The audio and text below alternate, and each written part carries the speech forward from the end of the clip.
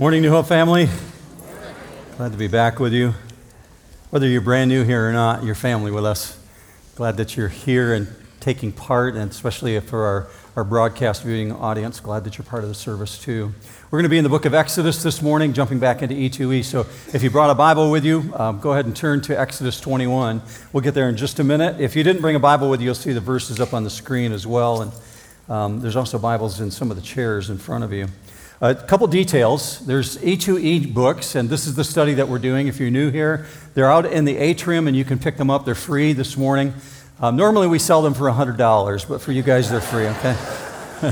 I'm just messing with you. They're free. There's plenty of them on the tables out there. We're in lesson 35 this week, and it's designed to be a match for what I'm teaching this morning, so you'll see the link between it.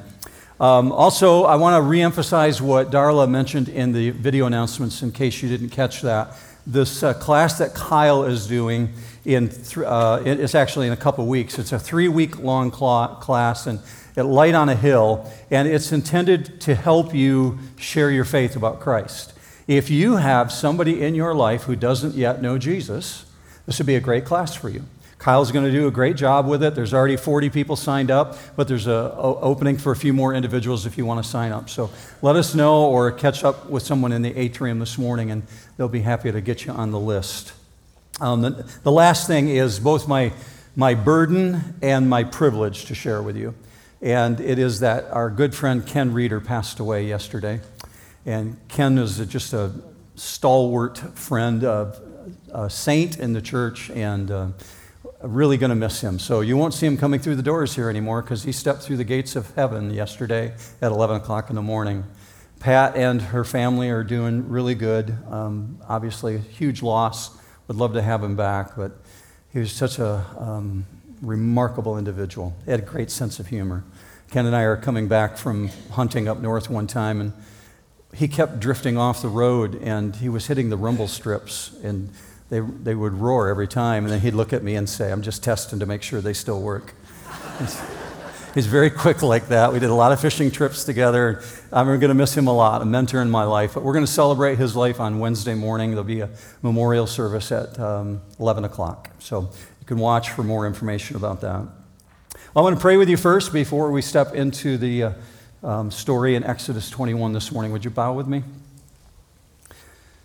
Father, we're asking right up front that you would honor the fact that we've taken this time to be here, to be part of this.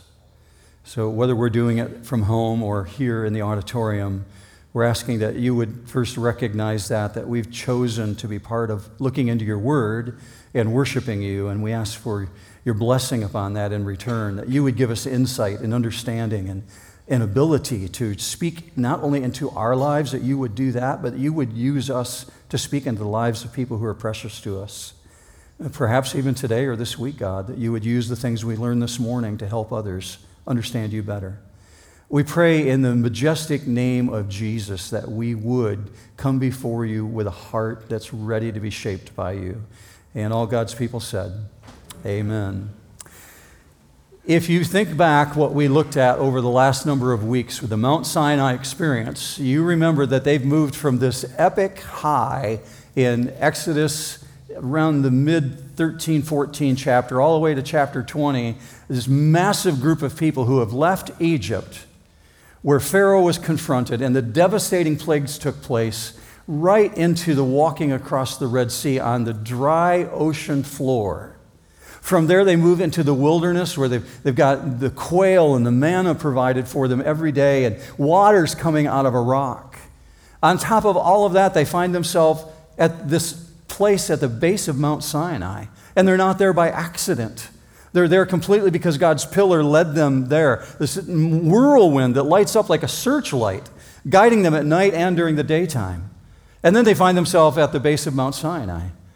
And if all that wasn't enough, on top of being at the base, after all that experience, God puts on a sound and light show like no one has ever seen. It's spectacular. Shaking the ground, rocking the earth, lightning, fire, smoke, everything you could possibly want. And then God's voice thunders from heaven, rocking their world literally. When you come to chapter 21, chapter 22, and chapter 23, you find that it's somewhat less entertaining. It's not as intriguing as what they've just gone through. To say that it's less entertaining is actually a pretty significant understatement. It's a portion of the Bible people usually skip over. They really don't find much use for it, and many head straight to the golden calf incident in chapter 32. We're going to get there next week, and it's awesome. You get to see Moses make people actually drink liquid gold. They're total rebels, and he grinds the gold into powder, and I'll save that for another time. So here's the reality, though. The fact that these chapters are in the Bible, it means that God wants us to know them. There's something there that he wants us to understand, so it demands attention. And it begins like this, with God telling Moses, you see this in verse 1 on the screen, now these are the ordinances which you are to set before them. And from that point, God launches a long list of rules, of do's and don'ts for everyday life. And the first part, it covers subjects like what to do in the case of a wrongful death, or how to write a loan, or what if your ox gets loose and gores somebody. And it goes through all kinds of descriptions of that nature. So chapter 21, chapter 22, chapter 23, they're called the Book of the Covenant. And the title actually comes from chapter 24. Look with me at verse 7. Then he took the Book of the Covenant and read it in the hearing of the people.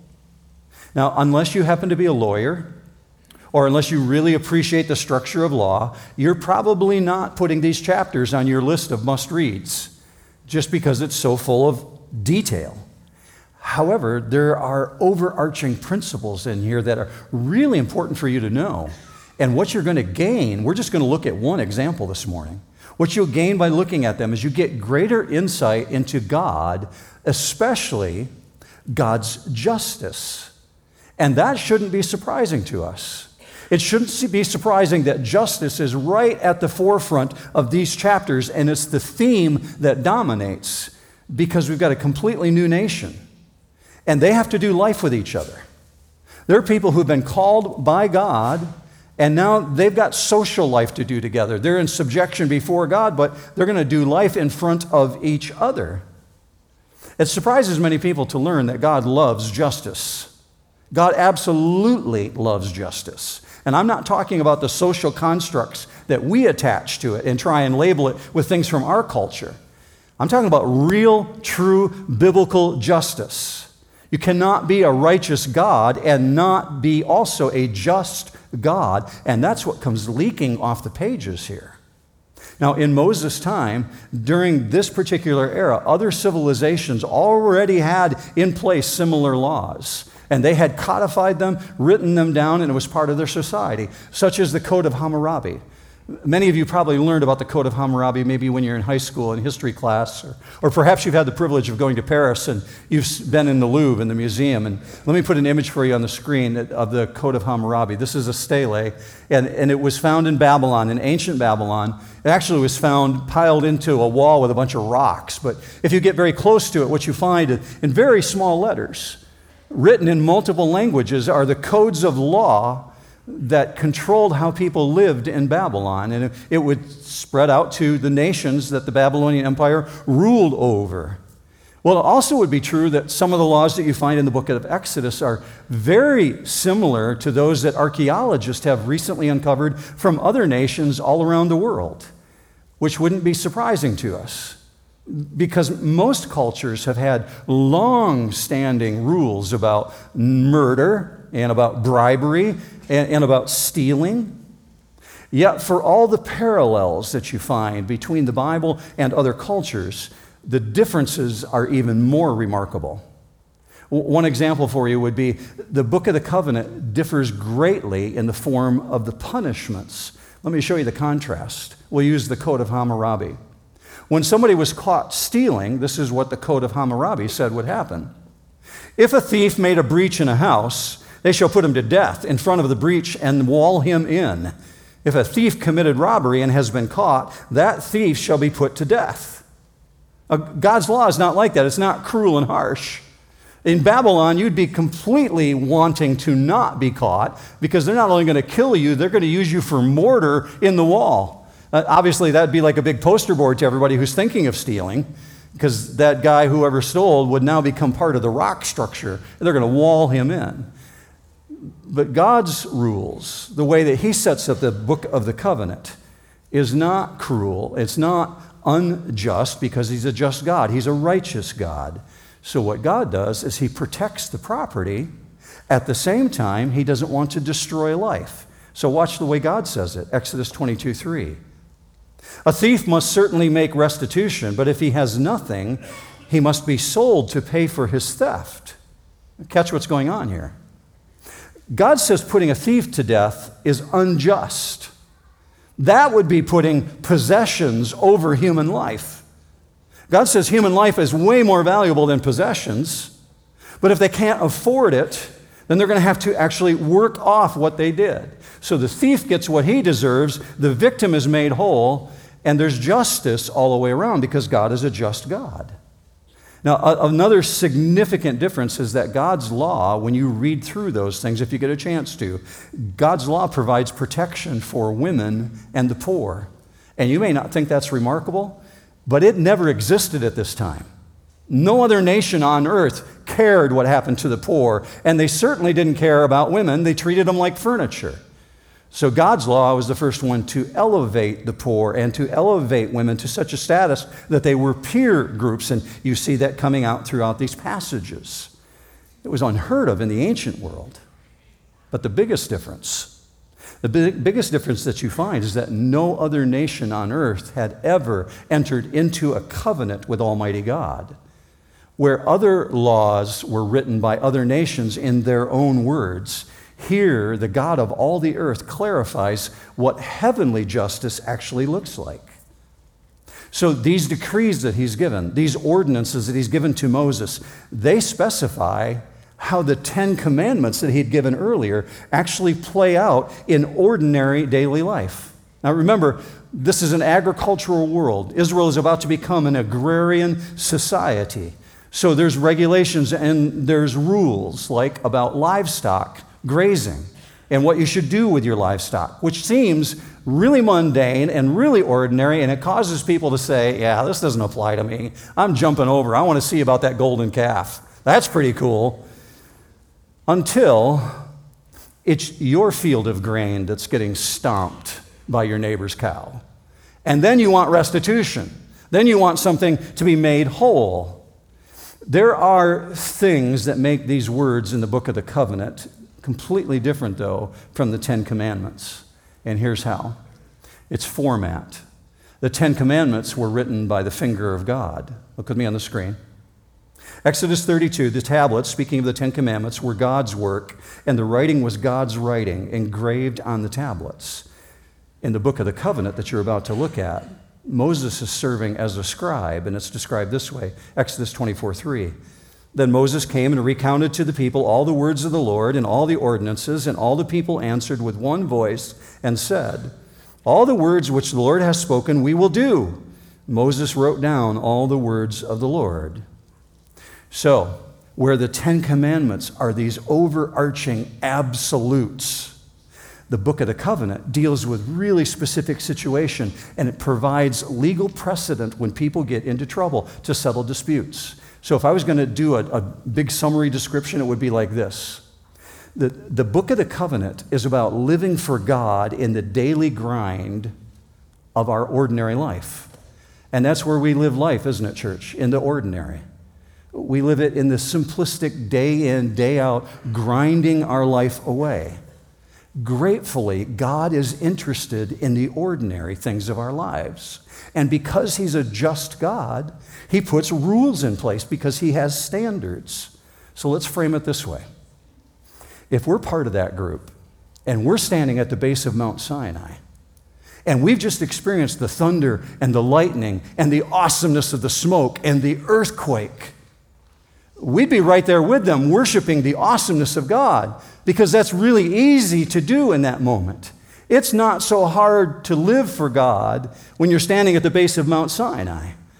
Let's correlate it this way. It's not so hard on Sunday morning when you're standing in church singing, holy, holy, holy, to live for God. That's not so hard.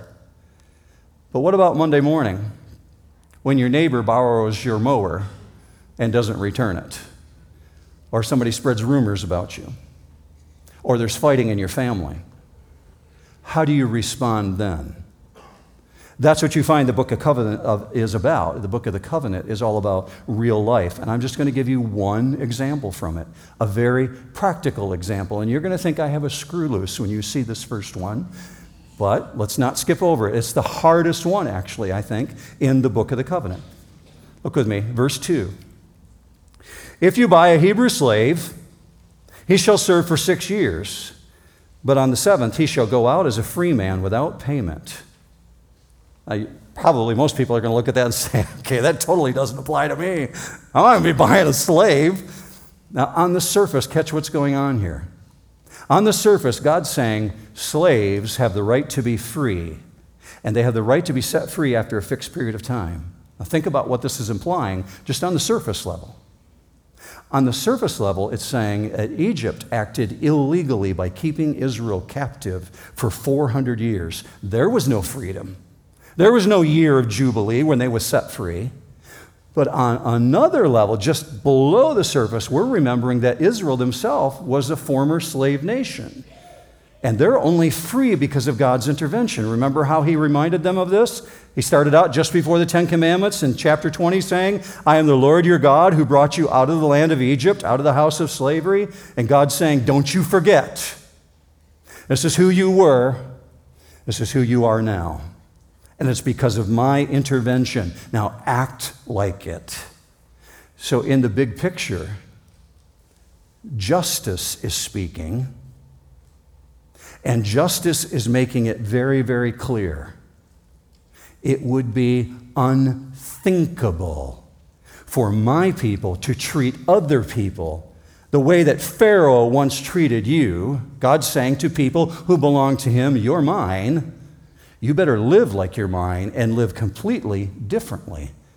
Now, the rule that he just gave them is completely unheard of in the world. In the known world where people kept slaves, no one would be setting their slaves free. And watch how this is set up. That's just at the surface level. There's so much more going on here. Let me take you to the next verse. It starts again with verse 2. If you buy a Hebrew slave, he shall serve for 6 years, but on the 7th he shall go out as a free man without payment. If he comes alone, he shall go out alone. If he is the husband of a wife, then his wife shall go out with him. If his master gives him a wife, and she bears him sons or daughters, the wife and her children shall belong to her master, and he shall go out alone. Now, in our 21st century, this is really, really hard to understand, because we come to something like this, and we would expect the Bible to say, God abolished slavery. At first glance, we would read that and say, what? He's letting slavery stay? What he does instead is he's allowing forms of servitude with safeguards in place to protect both the dignity and the welfare and the self-respect of those who are serving.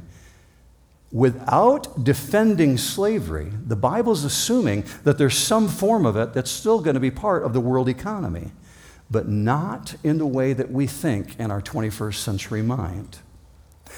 Actually, the word slave here is even inappropriate. It should be the word servant. In the Hebrew notes that you have in your notes this morning, you see it on the screen, the word that's actually used is the word abad. It's talking about an employee, anyone who hires themselves out to work. And by implication, it says, in this case, it's a bond servant, someone who's aligned themselves with a master. So catch what's going on. God is transforming an ancient common practice, and he's carefully regulating the relationships in order to eliminate any chance that there would be abuse. Because he's saying you're different. I'm going to make you different than all the nations of the earth, and people are going to know that you belong to me because of the choices that you make and because of your behavior. You've been set apart. Now, I admit this is really tough to grasp. Here's why for us. We struggle to grasp the concept of master-slave because of our national memory. We immediately, when we hear the word slave, we think of the Civil War in the United States. And so our mind goes to the blue and the gray, and we think of everything that led up to it. But there are vast differences between what the Bible describes and the ugliness of what happened in the 17 and 1800s. In the ancient world, most servitude was voluntary.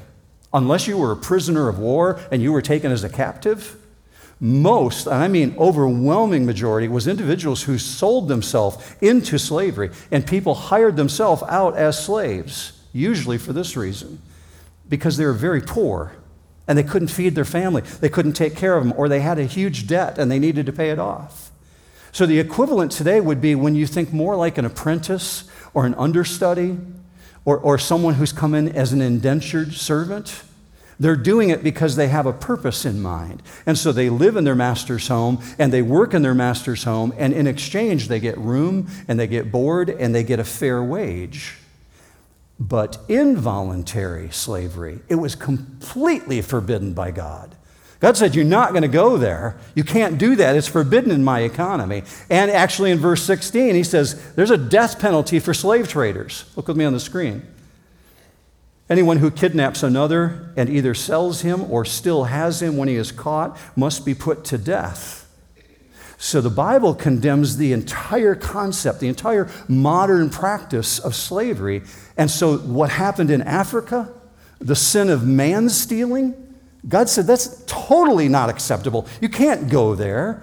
But remarkably, during the 1600s, 1700s, and 1800s, many people tried to defend slavery on the basis of the Bible, where they were cherry-picking verses, choosing things that they wanted to use to defend it. We'll go back to Exodus 21.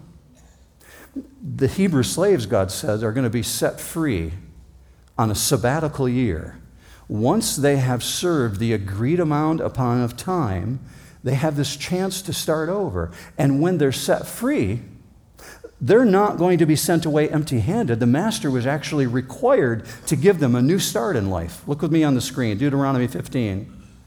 If a fellow Hebrew, a man or a woman, sells himself to you and serves you for 6 years, in the 7th year you must let him go free.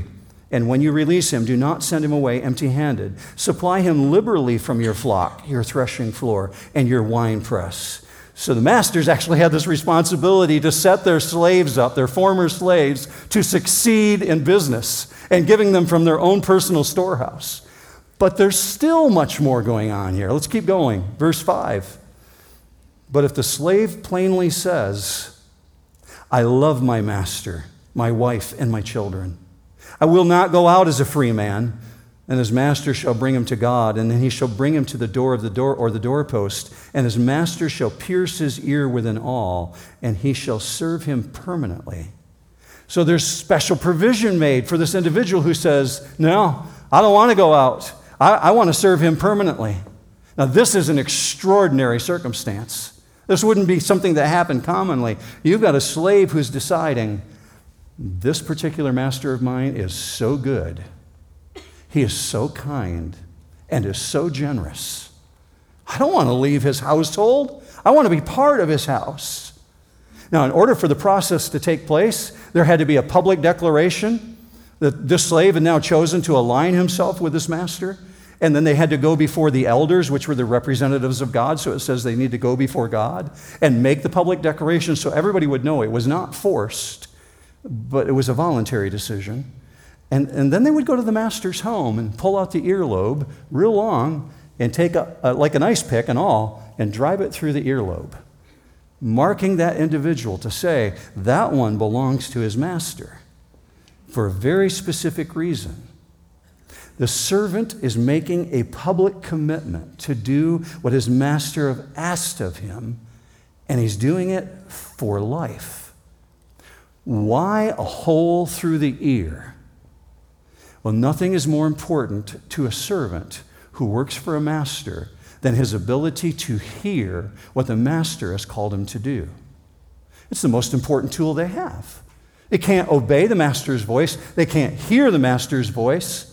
They can't do what the master has asked them if they don't yield their ear to listen to the master. This is really similar. Think Jesus, what he said, my sheep hear my voice. My sheep know me when I call them, John 10. So the servant is making this public commitment to do what his master asks of him for life. And there's this powerful imagery going on showing that this one is attached to himself by going to the master's doorhouse and physically having a nail driven through his ear. It leaves blood on the doorpost, and it's a physical sign to everyone saying, this guy, he's attached to this person permanently. Now, we would step back in the 21st century and say, why would anyone make this kind of a choice? Why would they deny themselves and bind themselves to a master for life? Well, the Bible actually answers the question. The answer is the servant has a love for his master that is so deep because the master has provided a greater way of life, something that they would want to be part of. Let me illustrate this by telling you about Abraham Lincoln. Abraham Lincoln went to a slave auction, and he was appalled by what he saw. It was one of the things that drove him to write the Emancipation Proclamation. When he arrived at the slave auction, he saw a young lady who'd been put up on the auction block, and she'd been stripped of her clothing. That's what they commonly did with the slaves. Put them on display, and he could look in her eyes and he could see the story that was going on in her life, because she looked with fury and rage upon everyone who was surrounding her. She had been used and abused throughout the course of her life, and this was just one more humiliation. Well, the bidding began. And as the bids flew back and forth, individuals shouting out the number that they would pay, everyone was shocked when Abraham Lincoln entered the bidding process. And he began outbidding everyone else, going for the highest number, and he actually outbid the highest number, and he bought this young woman. So he made his way to the auction block to pay the auctioneer. The young woman is in tow with him, and she's looking at him with rage in her eyes as they hand the paper over to Abraham Lincoln, saying that she is now his property. And very boldly, Abraham Lincoln is encountered by this young woman when she shouts out to him, "Now what are you going to do with me?" And what I want you to see on the screen is the dialogue that took place between Abraham Lincoln and this young woman. "I'm going to set you free." "Free?" she asked. "Free for what?" "Just free," Lincoln answered. "Completely free." "Free to do whatever I want to do?" "Yes, free to do what you want to do." "Free to say whatever I want to say?" "Yes, free to say whatever you want to say." "Free to go wherever I want to go?" she added with skepticism. Lincoln answered, "You are free to go anywhere you want to go." "Then I'm going with you." Who would make that kind of a decision? Why that kind of attachment? Exodus 21 says, this slave who voluntarily swore an oath of allegiance to the master said publicly, verse 5, chapter 21, "I love my master." Not because of any form of tyranny, not because that person is forced into it, but a voluntary act of love. Why? Because of the greatness of the master, the one who had provided everything. What kind of a master deserves that kind of love? Well, one who takes care of us, one who meets our needs, one who treats us like a friend, one who has our best interest at heart. It's only natural for a servant to love that kind of a master in return. So King David wrote about this exact kind of imagery when he was thinking of himself when he wrote the book of Psalms. Look with me on the screen at this. Psalm 40. "Sacrifice and offering you did not desire." He's playing into this imagery now. "But my ears you have pierced. Burnt offerings and sins you did not require. And then I said, here I am, I have come." So he's saying, I came voluntarily, here I am. And my name is actually recorded in the records that I belong to. I've attached myself to you. And then David goes on to say, "I desire to do your will, O God. You are my God. Your law is in my heart." So David here is referring to this ancient custom, and he's comparing himself to the servant who's had his ear pierced, one who will hear his master and obey his master. So back to the story. In context, Israel, this ancient nation, has been called to a completely new way of life. They've been called to obey God in every single circumstance. And if you're going to please God, you're going to do what God has asked you to do. And obeying him as a servant would obey a master. But there's so much more still, church. We have a master who made himself a slave. Philippians chapter 2. Look at this.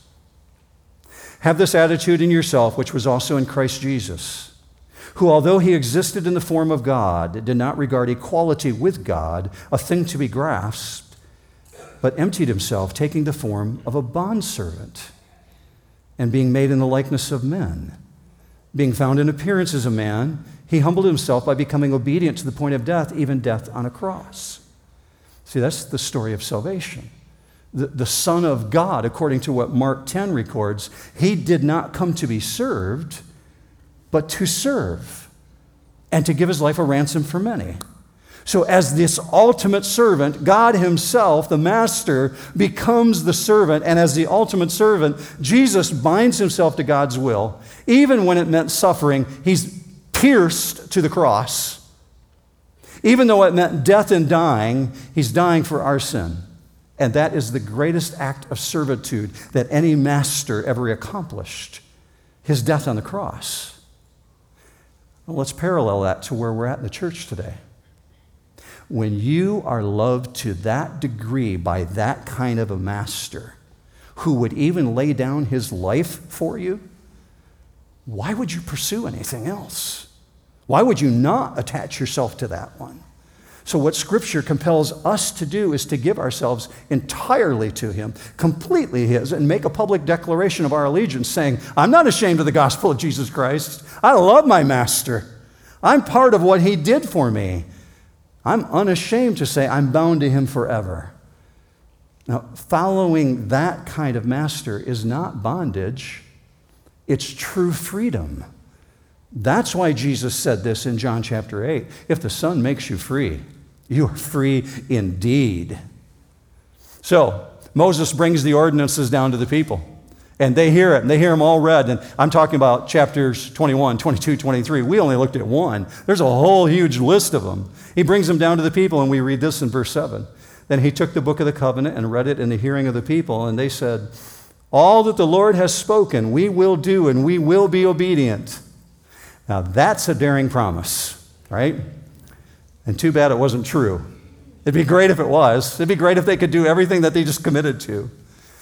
But you find that few scenes in the Bible are more dramatic than what's described in chapter 24. You'll see that in a moment. For 3 chapters, God gives his people reasonable and appropriate laws to conduct their lives personally, socially, in response to God, and God's word is heard, and God's word is understood, and understanding God's word demands a promise. And because they know and understand what obedience to God now looks like, they're going to be responsible in every area of life. And so they say out loud, we can do that. We're totally in. We sign up for it. However, just like us, they too are natural-born sinners. And so throughout the entire nation, there isn't a man, a woman, or child who can actually keep the law. None of them can do it. I told you a couple weeks ago when we were looking at God's commandments being given on Mount Sinai that God's law is actually a gift to us because God loves the world so much that he gave us the law to show us how far short of the glory of God we actually fall. The last time we were together, I said the law of God is actually a mirror. It reveals, it exposes sin. What it actually does is it shows me just how dirty I am. It can't cleanse me. It can't make me better, but it can show how far short of God's glory I fall. Because the ultimate purpose of the law, the ultimate purpose of the commands of God is to drive us to Jesus. Look with me on the screen, Galatians 3:24. The law has become our tutor to lead us to Christ so that we may be justified by faith. So Moses reads the law, and they all say, we're in. And in response to their commitment before God, Moses is directed by God to make a sacrifice and to bring some blood before him. Watch this in verse 8. This is so relational to what you're about to do in communion. Verse 8, so Moses took the blood and sprinkled it on the people and said, behold, the blood of the covenant which the Lord has made with you in accordance with all these words. Now, if you're new to church, you want to know what Moses is doing here is he's engaged in a really ancient ritual, this ancient custom of sealing a covenant with blood. And so he begins splattering it directly on the people. And it sounds incredibly barbaric. If you read in the E2E book this week, you'll see in verse 30 or section 35, Rich writes about this in detail because in Hebrews it says what Moses did is he took wool and he took hyssop branches and he began sprinkling it on the people, flashing it out there on them. And too bad if you're wearing white clothing that day because it's getting on your face and on your eyelids and it's hitting your hands and people are becoming a bloody mess. Why so much symbolism? Think about what's communicated here. What did God say in the book of Genesis? The life is in the blood. Blood shows the covenant is a matter of life or death. What they have committed to, so that you understand this bloody mess that's going on here in the ancient world. If this was a blood covenant, it meant that an animal had to die for the blood to be harvested. And if either of the parties who entered into the covenant broke the agreement, what had happened to the animal would happen to that person who broke the agreement. And so the blood is used to seal the covenant. It's not written in pen and ink. It's sealed in blood. And breaking a blood covenant with God held the threat of God's judgment for anyone who broke the law. So just like ancient Israel, all of humanity lives out their life in the presence of a holy God. Whether or not he's acknowledged, we all live and move and have our breathing before him. And that same God calls us to worship him. And like ancient Israel, God commands his humans to keep his laws. But unfortunately, we can't keep it any better than what they did. So every one of us, every person on earth stands guilty before God, and we're under the threat of God's judgment because we all fall short of the glory of God. But the great news is Jesus came to deal with that very issue. Jesus came to take away our failure, to deal with the reality that we can't live a perfect life, that we can't keep God's law. And so he did it by the shedding of his blood. So we see in Galatians 3:13, Christ redeemed us from the curse of the law, having become a curse for us. So the good news today is that even though we fall short of God, we can still belong to God on the basis of this new blood covenant. Here it comes, communion. Get your mind ready for this. Luke 22. And in the same way, he took the cup after they had eaten, saying, this cup which is poured out for you is the new covenant in my blood. Because it's the blood of Jesus that justifies us, redeems us, cleanses us, forgives us, and releases us. Say amen if you agree with that. We're saved by the blood. There had to be a sacrifice for sin. It was the Son of God. And he said, it's the blood of the new covenant. So we find in Ephesians 1:7, in him we have redemption through his blood, the forgiveness of sin. I don't know about you, but I am so grateful that my salvation is not based on my performance, but rather on the blood of Jesus Christ. Because my performance stinks. I'm guessing yours does too, so don't look judgmentally at me. All right? We fall short. So we have Jesus, which is probably the best setup you've ever heard for communion. 1 Corinthians chapter 11.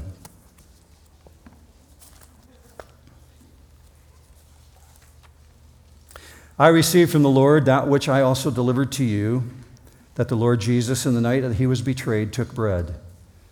And when he had given thanks, he broke it and said, this is my body, which is for you. Do this in remembrance of me.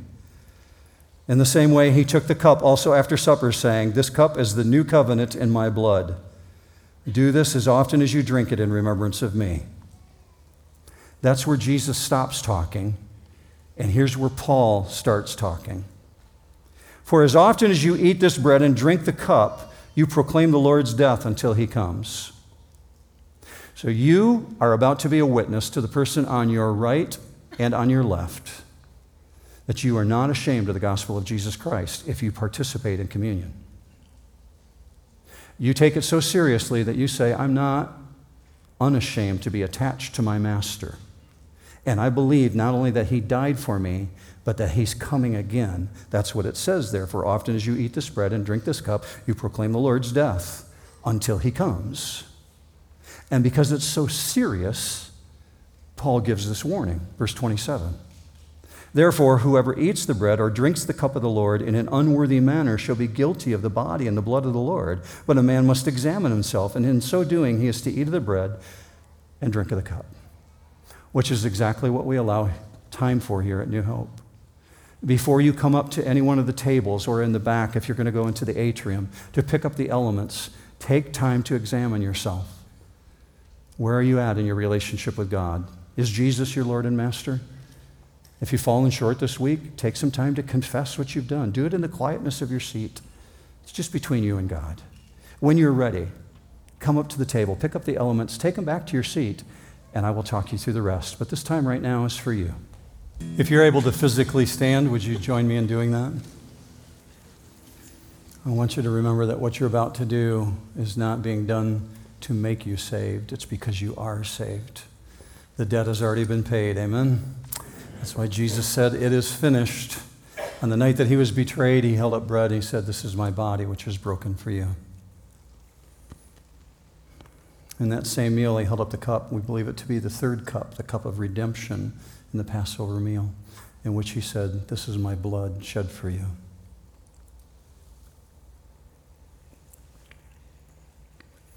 Father, I thank you for the witness that just took place. Hundreds of individuals who have said they are not ashamed of the gospel of Jesus Christ, and they have willingly attached themselves to their master. God, I ask that as a result of having studied your word and heard your word, that we would live like we understand your word this week.